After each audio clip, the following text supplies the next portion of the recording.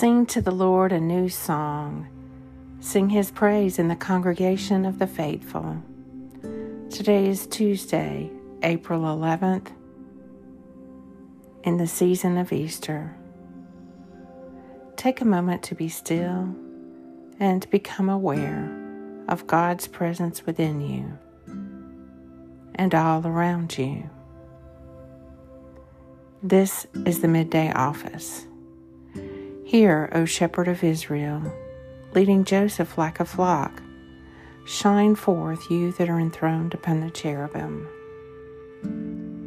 O Lord, your word is everlasting. It stands firm in the heavens.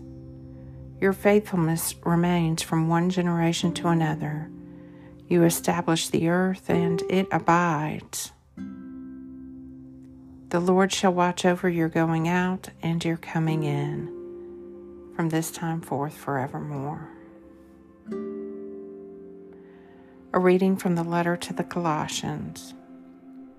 He has wiped out the record of our debt to the law, which stood against us. He has destroyed it by nailing it to the cross. He has stripped the sovereignties and the ruling forces and paraded them in public behind him in his triumphal procession. Colossians 2. The Lord shall watch over your going out and your coming in, from this time forth forevermore. The Midday Psalm. Greatly have they oppressed me since my youth.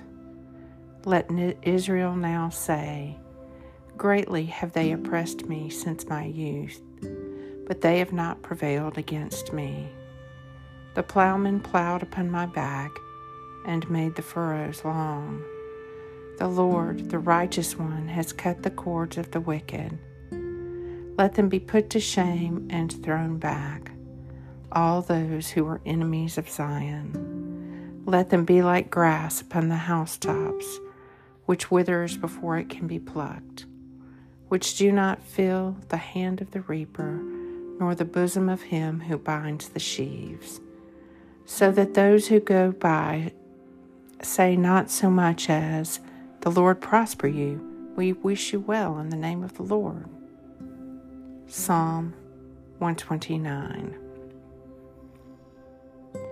The Lord shall watch over your going out and your coming in, from this time forth forevermore. Lord, have mercy. Christ, have mercy. Lord, have mercy.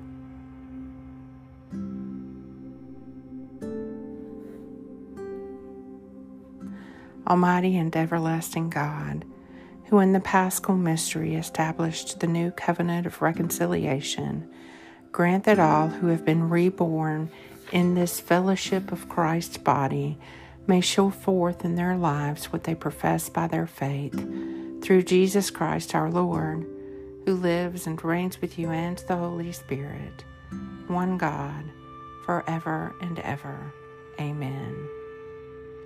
Let us bless the Lord God, living and true. Let us always render him praise, glory, honor, blessing, and all good things.